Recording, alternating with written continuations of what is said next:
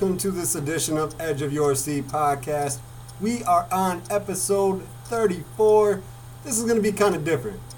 Little itty bitty bunch of sports, a lot of entertainment, including Star Wars, Rise of Skywalker, and I was joined by my buddy to talk about this movie, Joshua Durley, from Oglesby, Illinois, middle of nowhere. Definitely like our Star Wars. He's lived all over Illinois, so probably all over the country. This dude does everything. Smart, educated man who loves some Star Wars. Everything Star Wars.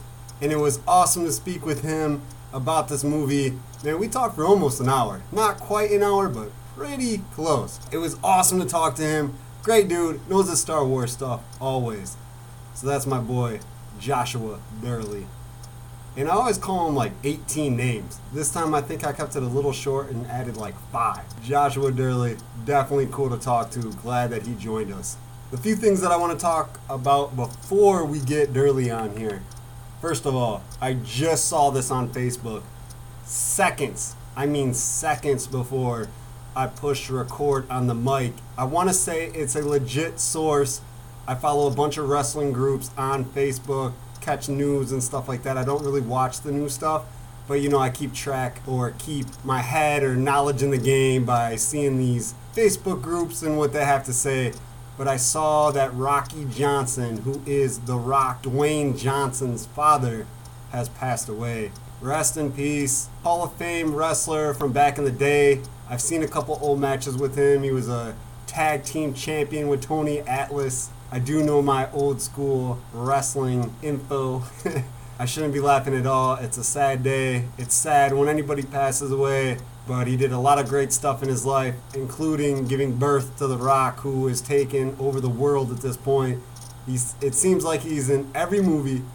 He was a stud for WWE and has done everything the right way from, what I know. I don't really get into the tabloid stuff, so I don't know if there's anything behind the scenes.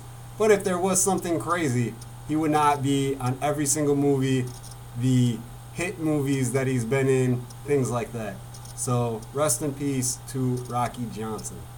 On the other side of the coin, I guess we should say, the Notorious B.I.G. has finally been inducted or announced to be inducted into the Rock and Roll Hall of Fame. That makes me crazy excited and happy. I am a huge Notorious B.I.G. fan. Loved his style, loved everything about him. Some of his songs are still on my playlist, including Juicy, which is my favorite song of all time. He deserves the nod, and I did see a comment on a post about why don't they have a hip-hop Hall of Fame. It would be just as prestigious as a Rock and Roll Hall of Fame and would have the caliber of people, of artists, to get in there now. So what I suggest is squash the Rock and Roll, squash the hip-hop Hall of Fames, and just have a music Hall of Fame. You already got this Rock and Roll Hall of Fame with tons of hip-hop performers in it. I think Tupac's in there, Biggie's in there, and I know there's some others I can't think on my top of my head. Pretty sure the Beastie Boys are in there, things like that. So why don't you just rename it?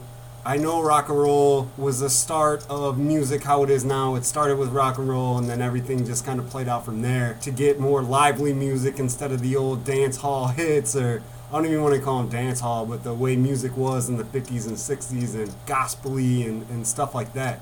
Just name it a Music Hall of Fame and then have whatever you want in there. You want a polka artist that has sold more records than anybody else in polka? Put him in there. But to have this rock and roll and then Hall of Fame and then all this other stuff, it's not like sports where, NBA, NFL, MLB, 3 completely different things. Like, yes, they're a sport, played way differently. And I understand that music sounds different. Yes, I get it.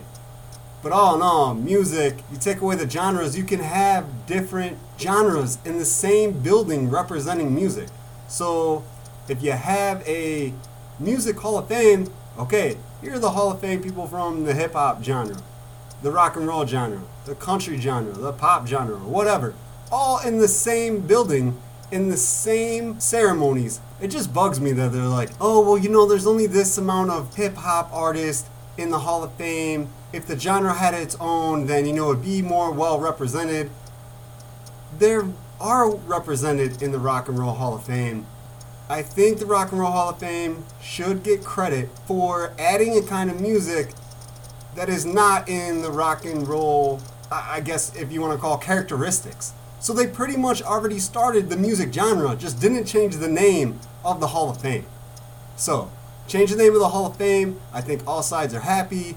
I think it's awesome. You have rock and roll, hip hop, country, jazz, anything you want to, all in the same place. Okay, I just went on a 4-minute rant, probably about 4 minutes, just on Rock and Roll Hall of Fame. Anyway, big props to B.I.G., one of my favorites. He is in my top 3, definitely on my Mount Rushmore of hip-hop artists. Other things I want to talk about. So watching a couple different shows right now. I like talking entertainment just as much as I like sports. Just, I try to be as well cultured as possible. I'll watch anything once. Absolutely anything. And believe it or not, I am a Disney fan. I know it sounds weird. I'm a dude. All these other things, I fit a lot of the male characteristics or stereotypes. I actually am a big Disney animated movie fan. Always have been. Born in 85, Lion King comes out in 92, I'm like 7, probably 6 because my birthday's in October. So I'm like 6 when it comes out. One of my favorite movies of all time. I love it. It is my favorite animated movie. I could watch The Lion King a million times over.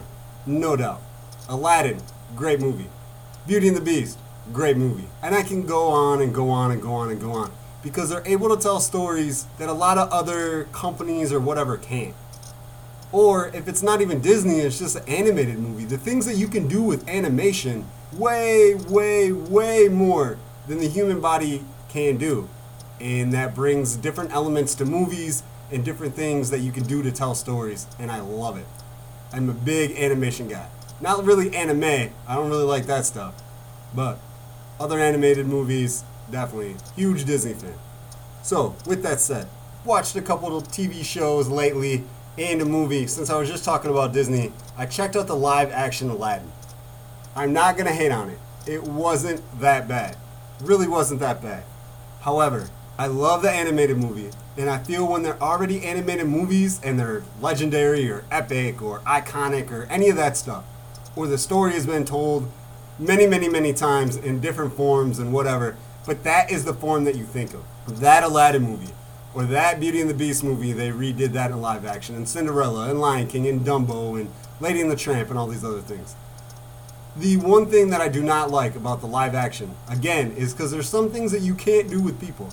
Even though they did I thought a okay job with Will Smith and doing the Never Had a Friend Like Me song in the Cave of Wonders before they get out, before Aladdin makes his first wish. They're in the Cave of Wonders. He sings the song. He's doing all the stuff that the animated Robin Williams did in the original Aladdin animated movie. But it was just kind of hokey because it was an animated segment taken to real life, things that cannot happen in real life or have not happened that anybody alive has seen. And if you have seen, want to know the story, and I'm going to hook you up to a lie detector test because you're just feeding me garbage is what I'm going to originally think.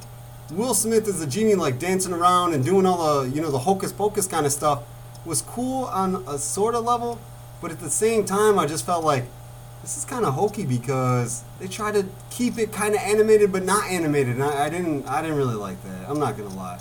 Some of the other parts of the movie were really cool. I like Aladdin's kind of parquet stuff as he's running, away from the guards and stuff like that. That was pretty cool. I liked the interaction with the magic carpet and Abu. I like that Abu didn't talk. Even though he didn't talk in the animated movie, I'm glad they kept it that way. That was pretty cool.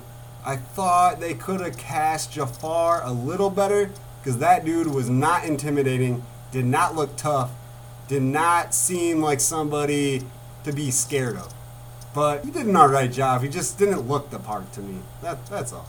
But I thought who they cast for Jasmine and Aladdin was awesome.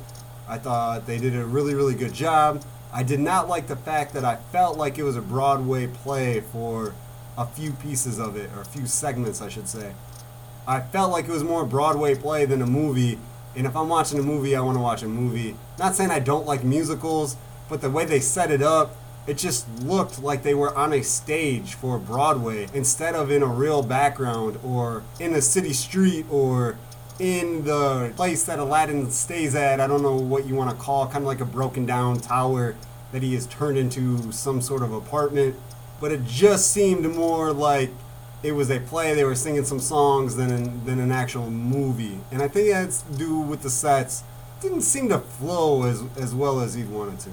But all in all, okay movie. I'm not going to say I'd watch it again. I really don't watch a lot of movies more than once. I know, you might miss something. You got to watch it again. I am not that person. I will watch like my favorite movies a few more times than others. But I am not somebody that's going to be like, you know what, I might have missed something, I'm going to go back and watch it. There are so many things out there to watch, video games to play, things that you try to do so you can call yourself multicultural. There's not a lot of time to rewatch, reread, replay, whatever, the same things over and over and over again. A few of my top picks, you'll go over and watch and listen to again and whatever. But that really doesn't happen often. Not at all. Couple TV shows I've been watching. Master Chef Junior. I've been kind of marathoning it to the extreme. Started watching the first season, I want to say like 2 weeks ago, and I'm already at the end of 4. That's marathoning for me. I'm really not a sit down and watch a lot of TV guy all at one point. So, I'll catch a show here, a couple here, things like that. So that's marathoning for me.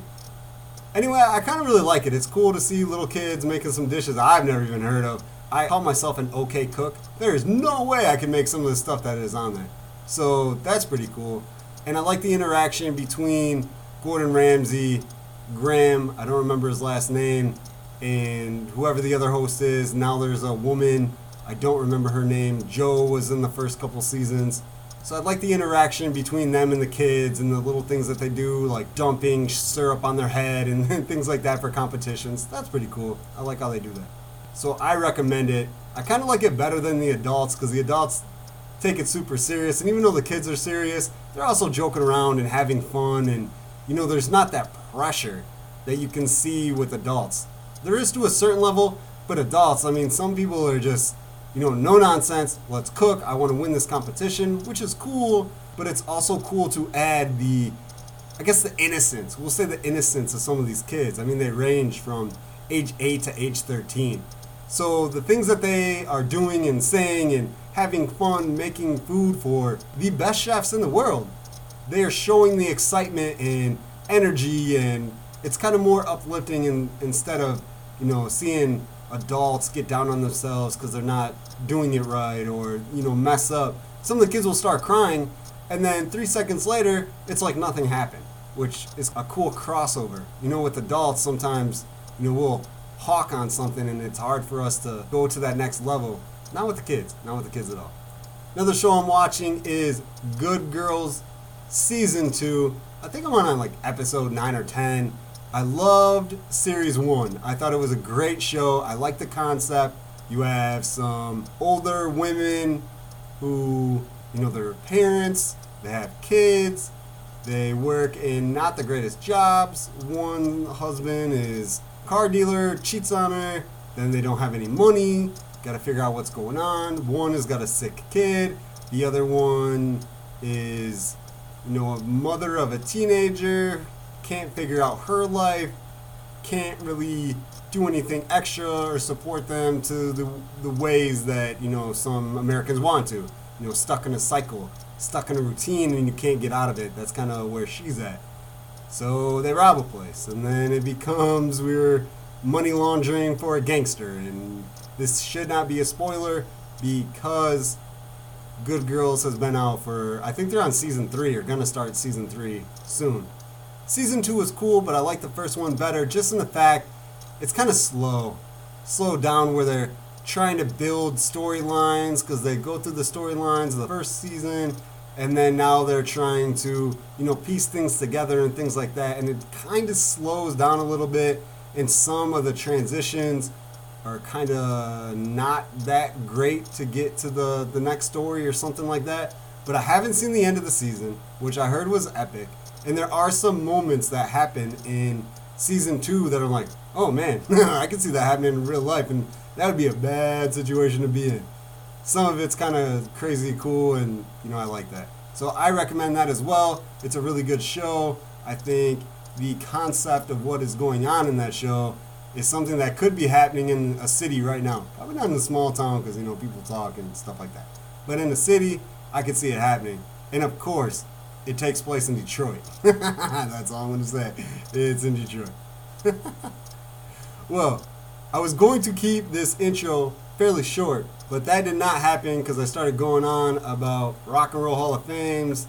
But we will get to it right now. My good friend Joshua Durley talking about some Star Wars. He's a huge Star Wars fan, and it is always my pleasure to speak with him. So I want to share that with you. If you have anything to say about Star Wars, hit us up on social media, Facebook, Edge of Your Seat Podcast, Twitter, Edge of Your CP. Share this episode and other episodes with your friends and family about all kinds of stuff. Most of them are sports. This one is Star Wars and entertainment type stuff. You can send them to Spotify, Apple Music, iTunes, and Google Music. Well, all the plugs are done. Intro is done. I have already introed my friend Joshua Durley about 7 times now. I just wanted to make an 8th. Just so you know how excited I was to talk to him and how excited I am to share our conversation with you. We will be back soon. Until next time.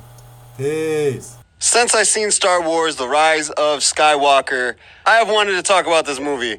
I was pumped up when I heard it was coming out. I couldn't wait for the release in the movie theater. Finally got to see it. And now I have my good buddy, Joshua Durley Wilkinson Edwards Weberson III, a.k.a. just Joshua Durley, but it's always fun to say a bunch of names after his real name. You forgot CB, MD, PhD. And all that other great stuff. How is it going, my friend? Oh, fantastic. Thanks, Brandon. Thanks for having me on the show.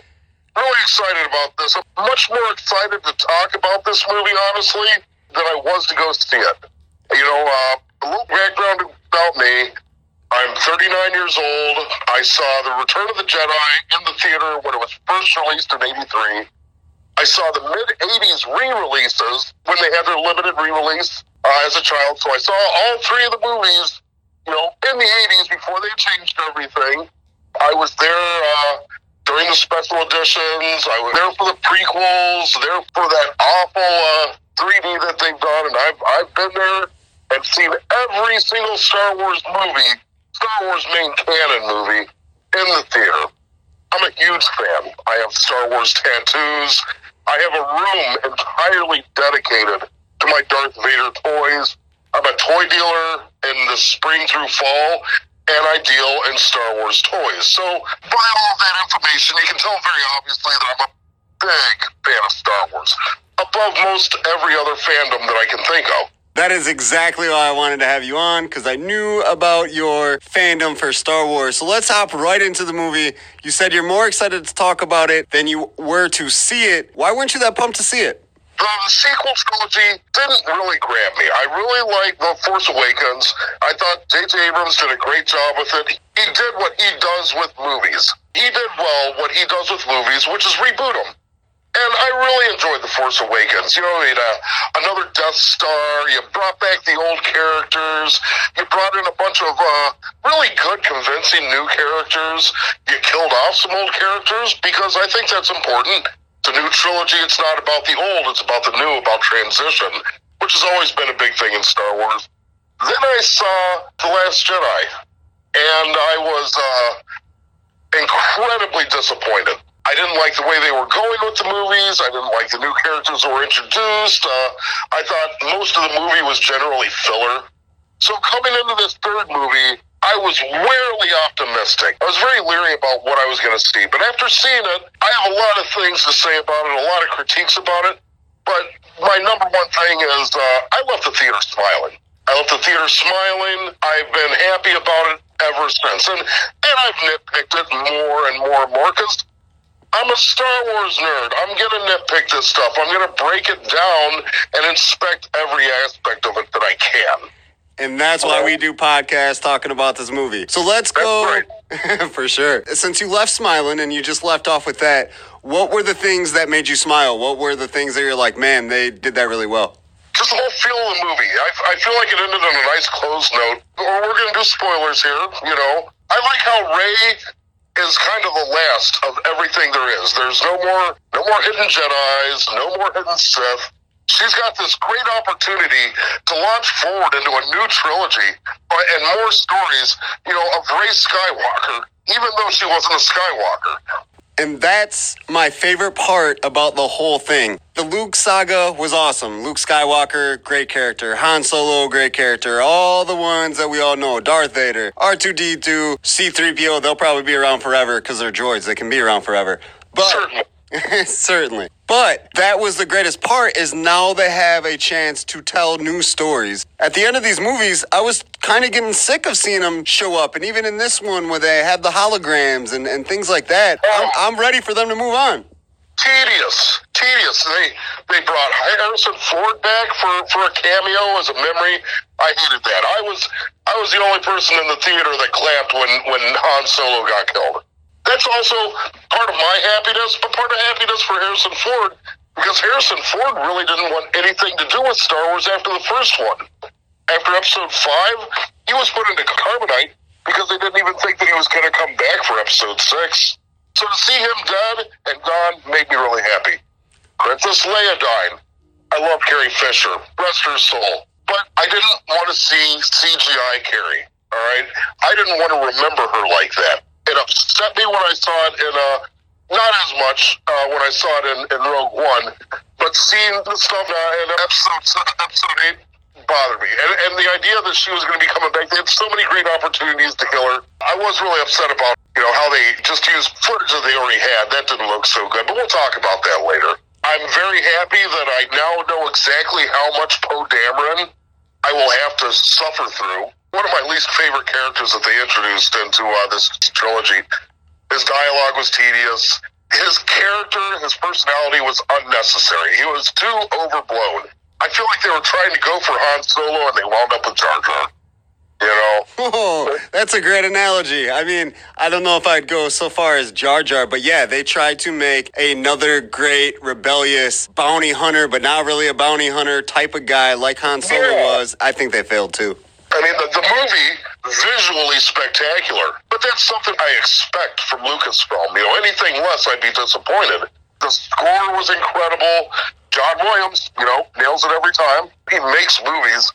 Overall, it was a fun ride that left me feeling much happier than when I left the theater after Episode 8, and about the same place I was with Episode 7.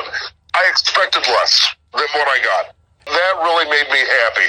I feel like J.J. Abrams, he really nailed it on this one, and I feel like the court of public opinion will let him make movies after this, because if he hadn't done an amazing Star Wars movie, he would have never directed again.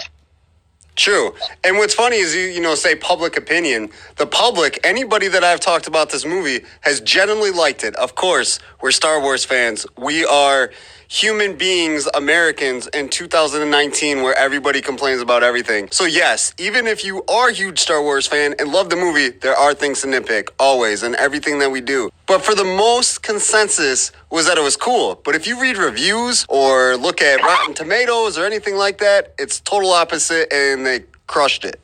Oh yeah, I think they did a great job. Now, if you want to hear my critiques, let's do it.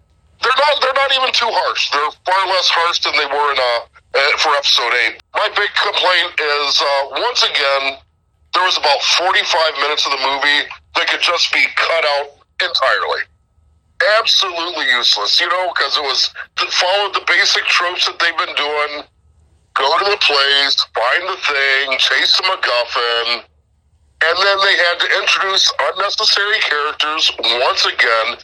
Complete throwaway characters. And I think it's cute, you know, that Finn found a girl and Poe kind of had his thing going on. It was unnecessary. They had the new droid. I'm going to argue with you right there. I don't mean to interrupt you, but I think they did that for the future. So we had the closing with Rey and, what happens with Palpatine and, things like that. But I really do feel moving on, whether they go through a thing with Rey or, sidebars with Finn or Bo or whatever, I feel like they were setting up stories to continue a story, based off that, but to a whole new story, if that makes sense. So they did that to kind of branch off. So they had stories. So they had something else to tell in either future films, future books, future whatever. They set it up for future stories. I 100% agree with it, but it did not add to the overall plot or motion of this movie. And I could see that. But like I said, I knew what they were doing while they were doing it. It sounds like you did too. I do have to say, I got to give it to JJ. All of the nods to the old pre-Mouse expanded universe in this movie, I felt like he was trying to tell me and all of us older fans that we still matter, most of all. The whole fleet, that was the Katana fleet. I can always say, the giant planet-killing weapons they have. I can't think of the exact expanded universe trilogy that dealt with, but there were vehicle-carried, starship-carried super weapons like that. The thing with the Emperor coming back kind of made me think about when he was cloning himself, having all the Sith there at the same time. It reminded me of the end of the novel Bane, talking about Darth Bane with the spirit bomb. There were a lot of nods back to the old expanded universe that really, really pleased me. I did like Palpatine being the monster bad guy, because if you go back to the very first Star Wars movie that ever came out, which is, now Episode 4, New Hope, he was that dude. And then he kind of went to the back burner and, you had Darth Vader and Darth Maul and, all these other guys come in, Kylo Ren. And then it goes back to the originator who had been there the whole time, but it had used these other bad guys as kind of like his minions. Oh, yeah, 100%. Having Palpatine as the bad guy in the background the entire time, even not being seen in Episodes 7 and 8.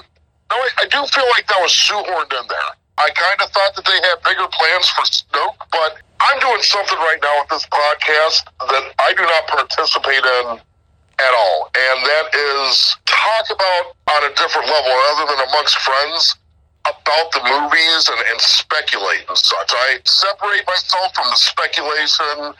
If I'm watching stuff about Star Wars, it's probably going to be about the toys. It's not going to be deeper analysis of the movies and things like that. I try to keep it as pure for myself as possible. But having Palpatine there, I did feel like they had bigger plans for Snoke. I actually expected him to be revealed as Plagueis, especially considering how the novel Plagueis came out right before the sequel trilogy came out. That's okay. You kill off that big bad evil guy and we get the biggest, baddest evil guy. I like that. It was very entertaining. Definitely. And I mentioned Kylo Ren. I'm kind of interested. Let's face it. We know Star Wars is going to do something after this. They're not going to just, the Skywalker saga is over. We're not going to do anything. We all know that's not the truth. Yeah, the mouse has made its money back. Now it wants that 500% profit. Exactly. Yeah. So if you're asking me, like, hey, Brandon, where do you think that they would go next? I would honestly go with Kylo Ren and see what happens after his, I don't know if you call it a transformation, but at the end of the movie where he's helping Ren and making out with her and all this other stuff, where does it go from there? Yeah, that's something that really excited me, the whole Reylo thing. I like that. I'm glad they're not related. But what if it comes back that they are? That would be kind of crazy. But I really hope they don't do that, because that would be that's pretty much Star Wars. That's how it all started. So I don't really want to see that again. That completely came out of the blue for me. Sheev Palpatine is Rey's grandfather. When did Sheev have time to go out on a date, let alone go and get some hanky-panky? I realized he was the Emperor. He could pretty much do whatever he wanted, but I feel like he was a little bit more Jedi than, hey, baby, Right. But if you think about it, you probably could have had a kid without even having to touch anybody. Fair enough. And that also goes back to the early expanded universe novels. There was a whole trilogy about the Emperor cloning himself and cloning Luke, The one thing I'm scared of, I don't know, have you seen the new show Mandalorian? I love The Mandalorian. I heard it's great. I have not checked it out yet. But just off of Twitter, Facebook, talking to people, there's a lot of hoopla around Baby Yoda. I love Yoda, don't get me wrong, one of my favorite characters. But as we were talking about before, I was kind of happy, and you were happy, that they were killing off the old characters. I kind of don't want them to go into another saga, another trilogy, another movie thing with Baby Yoda being a key part, and it sounds like that's what people want, and I really don't. I think the most important thing that we have to do with Baby Yoda is stop calling the Yodeling Baby Yoda. I don't feel like that's Yoda's child. You know, maybe Yoda and Yondola got together, or Yondala, got together at some point. I don't think so. If Yoda had children, they're out there somewhere else. I really hope that the mouse doesn't expose too much about what the yodeling is. I feel like Yoda and his species is to Star Wars what Wolverine's origin was to Marvel. They should have never opened that box up. They should have left it to great mystery. I totally agree with you. Sometimes less is more. Yeah, exactly. I mean, and it keeps us wondering. It keeps us speculating. Now, this yodeling, I do not see it coming up the way that Yoda did. It is not going to turn into a Jedi Master. It may be powerful with the Force, but it's being raised by a Mandalorian in a world of violence and pain. True. You got a point there. I know you said you didn't like the side stories with Finn and bringing that new character in. I think her name is Jenna, and the masked woman with Bo and, their stories. But I really did like that they were telling stories outside of the main Star Wars story. So we get new movies and stuff like that. I thought that was a good part about Rise of Skywalker, but I can understand what you're saying it's not. That goes back to your question of where do you think Star Wars is going to go next? And I feel like a lot of it is going to be the side stories. I really, really enjoyed Rogue One. I cannot express how delighted I was with Rogue One. Solo, I can live without it, but you know what? Other people rave about it and say it's great. So I'm not the Star Wars police. Like what you want. I like Darth Vader. I like 4, 5, and 6. I like Darth Vader. That's my thing. The way I look at it, as long as it's quality, I'm happy with it. As long as the mouse keeps Star Wars relevant, I'm happy about it. I like seeing new generations get into it. I like seeing some little kid wearing a Star Wars T-shirt. Some little girl dressed up as Princess Leia or a stormtrooper, whatever. I'm not judging anything here. As long as new generations come in and they don't make the movies too childish, as long as they make them something that yes, us older fans can enjoy as well, then I'm going to be happy with it. I totally agree. I'm glad you brought up Rogue One. Rogue One is my second favorite Star Wars movie. I know it's not in the Chronicles, the saga, whatever you want to call it, but it's my second favorite Star Wars movie of all time, one being Return of the Jedi. Ooh, really? Oh, yeah. No doubt. It's funny because, amongst the saga fans, typically, almost exclusively, Empire is the favorite movie. It is the best movie as far as I'm concerned that was made. And a lot of people say that the Jedi was very derivative. They also say that about, The Force Awakens as well. Because, they're just retelling the Death Star again. It was just different. It was a different way of looking at it. I like what Richard Marquand did with it. I think Irvin Kershner directed a better movie with Empire. But yeah, Rogue One was exceptional. And I like the retelling and the side stories. What happened in between? All those, there's plenty of gaps because you have to understand the Star Wars saga takes place, from episode 1 to episode 9, 50-some years. Oh, yeah. This is not a short story. 4, 5, and 6 alone take 5 years. Episode 5, Irvin Kershner said he was trying to get the feeling of that movie taking 2.5 years. You're traveling through space, and you might be going faster than light speed, but you still got to get places. Takes a while to get there, Just to rebuttal what you're saying about Return of the Jedi, obviously saw it when I was a kid. What I liked most about it, I don't know if it kind of like closed off that trilogy, but it was just, for me, more fun as a kid. So, going back, it might not be, the best made movie or whatever, but as a kid, I remember it just being like a fun movie that was cool to watch and still told the story. Right. And finish the story. Everything pretty much wrapped up in a nice, neat bow, I felt like it could end there, and then they did the prequels, and, I'm one of those old fans that didn't like the prequels, but now as the years have gone by, I've grown to appreciate them a lot more. originally it was R2's story, honestly. Episodes 1 through 6, R2's story, but it was R2's story about Darth Vader. You know, R2 was the only character in those 6 movies that had a recollection of all the events that occurred. Now, 3PO was there, but he had his mind wiped after episode 3. Now, the new trilogy, I'm really excited about it. It's really opening up the Star Wars universe in a way that the other movies have and hadn't.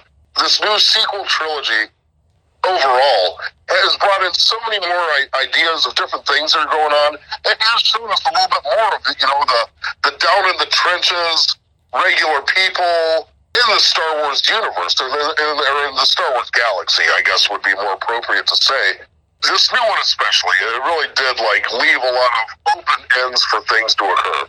So to kind of play off what you were just talking about is the part with the spy. I like that, in 2019, there are people telling stories or telling the truth or unveiling things that, murders and, crime and stuff like that all the time. Whether it's your friend or your family, people are being narcs or snitches, whatever you want to talk about. Honestly, I don't like it. I think it's awful. But that's kind of the society that we're in now. If you get backed into a corner, the easiest and first thing that you do is narc, snitch, tell something that you swore into secrecy or something like that. So to see that in a movie like Star Wars, where he's a spy, he's telling the Alliance things that the Dark Force obviously is going to kill you for, is obviously that's a number one sin in that thing, and he does it, and they put it in the movie. I thought that was kind of telling that they're catching on to people in society as well. Oh yeah, that's something. I really felt like George Lucas really tried, especially with the prequel trilogies, to try to be relevant to what was going on. In fact, if you read the foreword for the novelization of Episode 3, he says, I want you to watch this movie or read this novel and think about what's going on in modern society right now, and I want you to draw parallels between it, because they are there. Definitely. I think I could do that with every Star Wars movie, actually. Yeah. Now, it's funny you mentioned the spy. I had watched Rebels, and there was a spy there, Agent Callus. And when the spy revealed himself, my first thought was, didn't this guy already expose himself as a spy? And then I realized I was thinking about, a whole different thing happening in the Star Wars galaxy. But I thought it was pretty funny. I thought that was kind of a callback to Rebels right there with the spy. Yeah, pretty much. Pretty much, for sure. Another great show if you have the opportunity to watch it. The things that are being put out outside of the main stories are really interesting. They're really worth watching. Dave Filoni did a fantastic job with that. Yeah, I will have to check it out, no doubt. I liked having Lando in there. That was fun, I'm kind of sad that he wasn't running some kind of mining operation. We met him on Bespin in Episode 5 where he was at the Tabana gas mine, and it feels to me like every time we encountered him in the old expanded universe, he was running some kind of mining operation or another. I felt like it was kind of a ha-ha thing that they put in there. What's Lando doing besides being a scoundrel? Oh, he's got some kind of mining thing going on. That's the one thing it was cool having him in there. Yeah. It was cool having him in the movie, but I was just waiting for that moment of trickery or him being a scoundrel or him doing something two-faced or stab somebody in the back, and I didn't get it, and I was kind of disappointed in that. My big disappointment with Lando, and I know it was impossible, and this goes against something I said earlier about getting rid of Leia, but I wish Lando had been able to give his love to Leia. I wish he had been able, in the movie, to encounter her and say something smooth to her. That was the one scene that I didn't get that I thought would have been really neat. Yeah, I could see that. That would have been cool. That would have been cool to see. There's a few things, like the scenes with Leia really were kind of bad. There was all stuff that they had recorded before. The whole thing with her and Rey handing the lightsaber back and forth like 3 times, and when she reacts to Ben being hurt so badly, Kylo Ren, and her taking the set off, everybody had to act around that, and the scenes just weren't really believable. No, they didn't flow well either. No, not at all. They had to do something. They didn't kill her off, and so they had to do something to get rid of her. And I like the way she went. I kind of feel like it was nice and peaceful. It was the way that Leia should have gone. So I do agree with you on how, they let Leia go. It was well done. I mean, she's an aging general, been around the story forever. Han's dead. Luke is dead, everything like that. So how they let her go peacefully, that was cool. What was crazy to me in this movie was what they did with Chewie. So he gets on a ship because he was a prisoner, and then Rey and Kylo Ren are going to war, battle, testing each other out, and then all of a sudden her dark side kind of comes alive and blows up the ship. Right. They got me in that scene. I completely forgot about the other transport. They had me, because there were two transports, and he was put on one of them, and they, the left hand did one thing and the right hand did another, and then they blew up the left hand.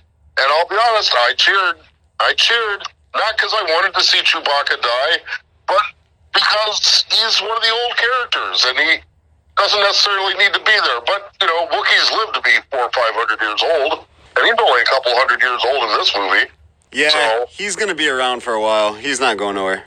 Yeah, he's definitely going to be an enduring character, which I'm all right with. I liked how they're showing how Chewbacca is like kind of a feral beast. He's been a lot more cuddly in the past, I think. And now, with Han being dead, so he's the one that he had the life debt to.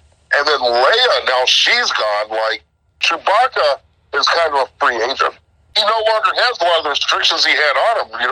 You can see that he is a feral beast, wild humanoid. He's I don't want to say a monster. He's not an Ewok. No, not at all. What I could see them doing something else, because obviously they like keeping the old characters alive. Chewie's an old character.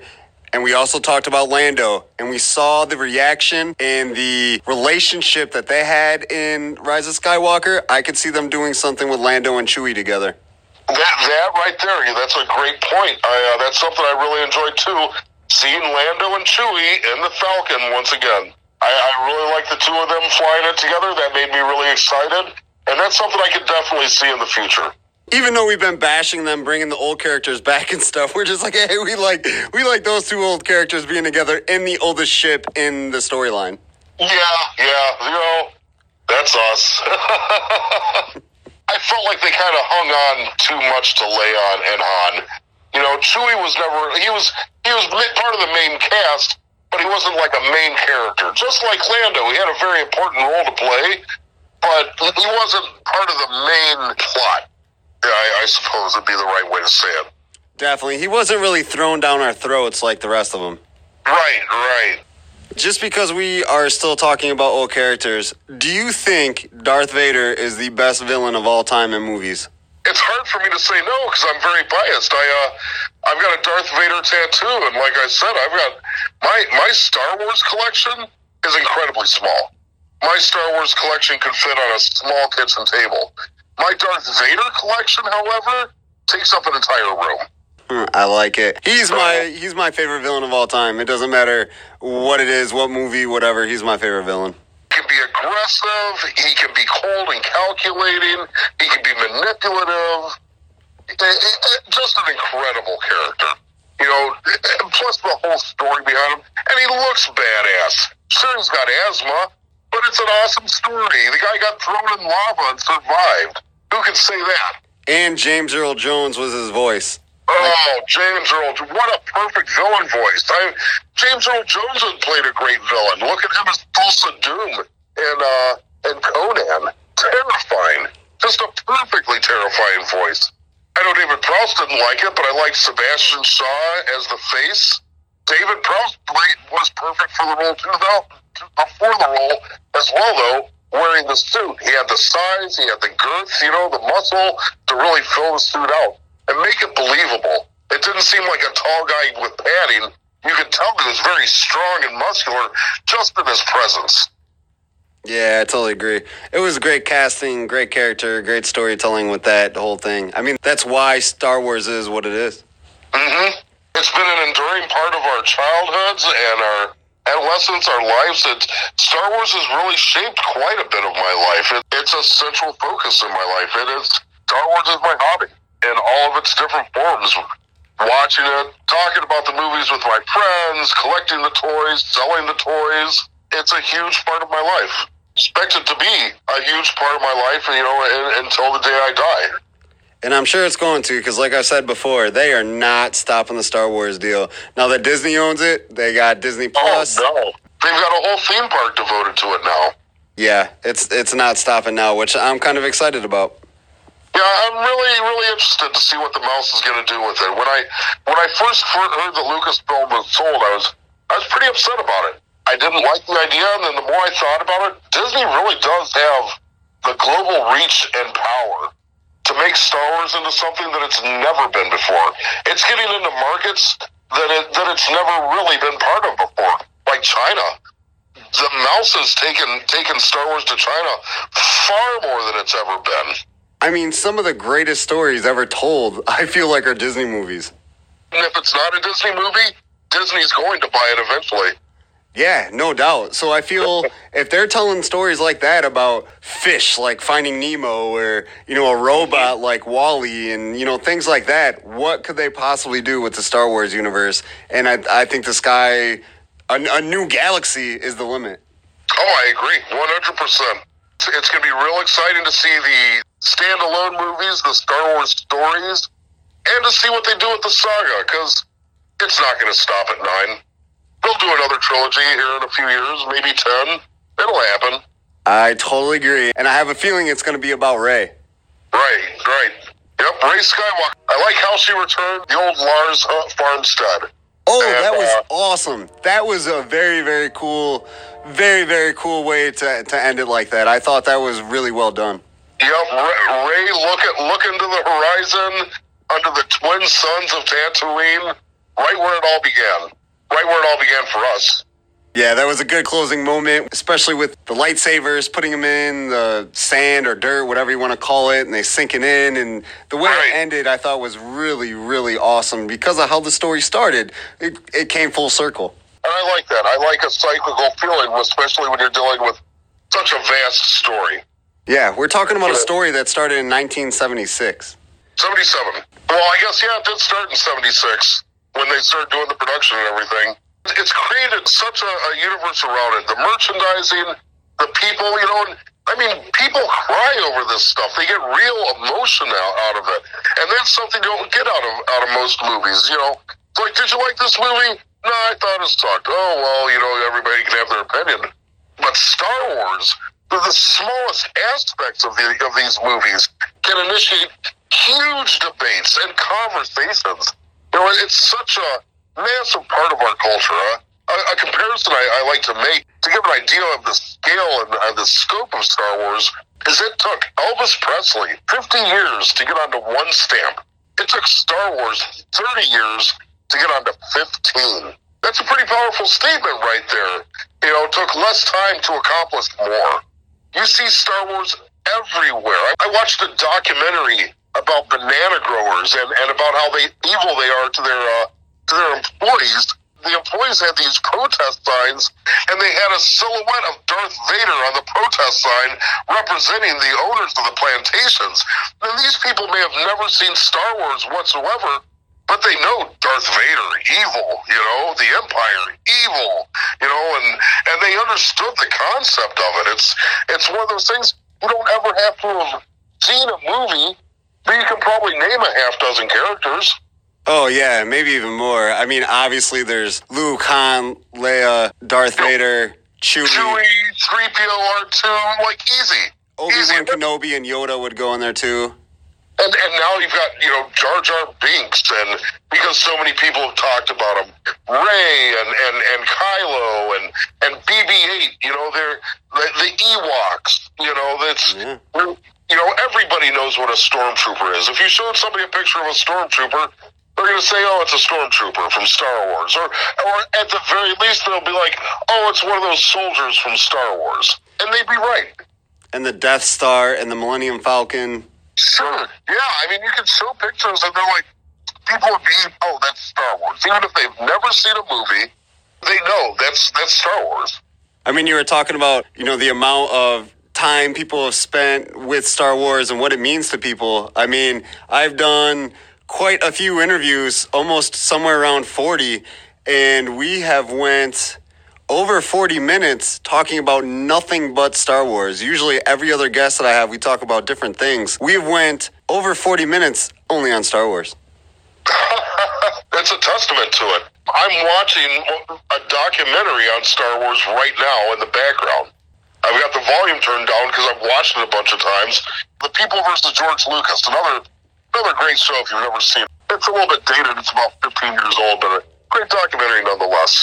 People spend tons of time and money on the costumes. When the new movies come out, there's people wearing the costumes, without ever having seen the movie, having just seen trailers or maybe some production stills or something. Very incredibly accurate costumes. On top of that, there's whole groups like the 501st Legion, and their whole thing is to just cosplay as Star Wars. Yeah, it's pretty crazy. I never understood that stuff because I was just like, outside of Halloween, never really dressed up to go do anything like that. And like Trekkies and Star Wars, I never really got into that. I think it's cool to see them every once in a while, but yeah, you're right, man. I mean, there's podcasts that are devoted just to Star Wars and people dressing up in the costumes. Not even talking about the movies or the books or characters, just about the costumes and merch. Yeah, just the costumes. I bet on YouTube right now, there's probably 24 incredibly popular channels devoted to just cosplaying, just dressing up as a Star Wars character. Which, to me, is insane.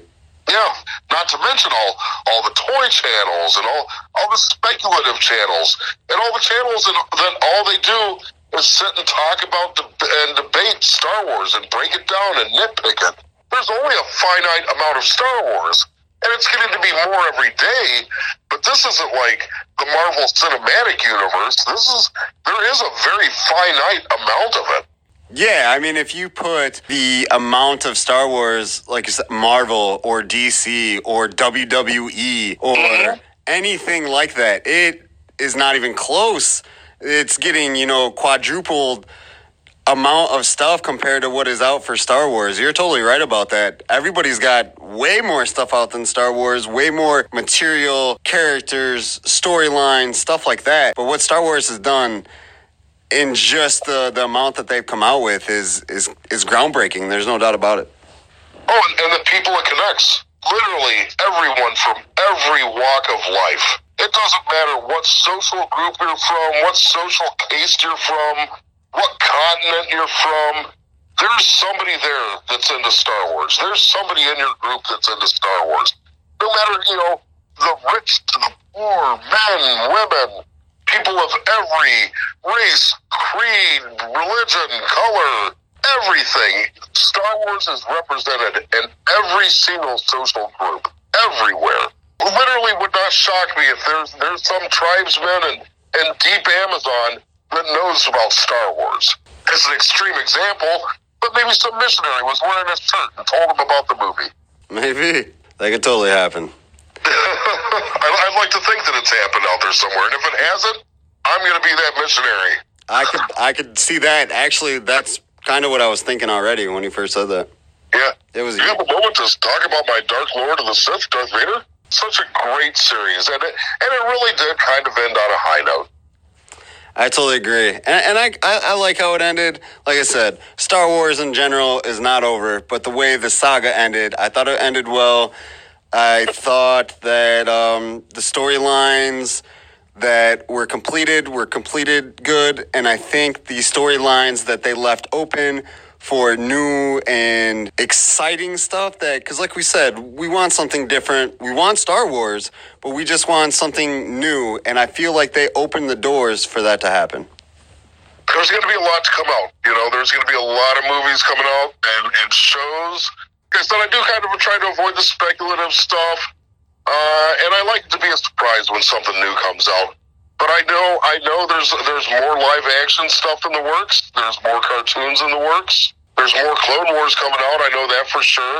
And I think Star Wars is in really good hands. I'm happy that they've kept George around as an advisor. Yeah, if they didn't, I don't think it'd work out as well as it has. I think you have to have him there. I don't think George needs to make any more Star Wars movies. He made Star Wars. Thank you, George, for what you've done and contributed to society, but he doesn't need to make anymore. Leave it to the other people. And I agree with that. But I think him as an advisor role, and, you know, if you get into it, a gray area, I think he's the guy that can help you go black or white or good or bad and make it what I feel the Star Wars community and what I feel like just, you know, movie viewers in general would like to see. I feel like he needs to be in that role. Indeed. He needs to remain part of it. You know, if there was ever a time when while he was still alive that there was Star Wars and he wasn't involved, I don't think it would have as much driving power as it does now. As long as the mouse continues to listen to George's advice, Star Wars is going to be better. They don't always have to take his advice, but as long as they continue to listen to it, they're going to be better for it. Totally agree, my friend. Well, with that said, hopefully they continue to make great Star Wars movies and it doesn't go down a rabbit hole and turn into something that it shouldn't turn into. We both hope that does not happen. Well, thank you very much for having me on your podcast, Brandon. And the Force will be with you. Always. I appreciate it, man. Thanks for coming on.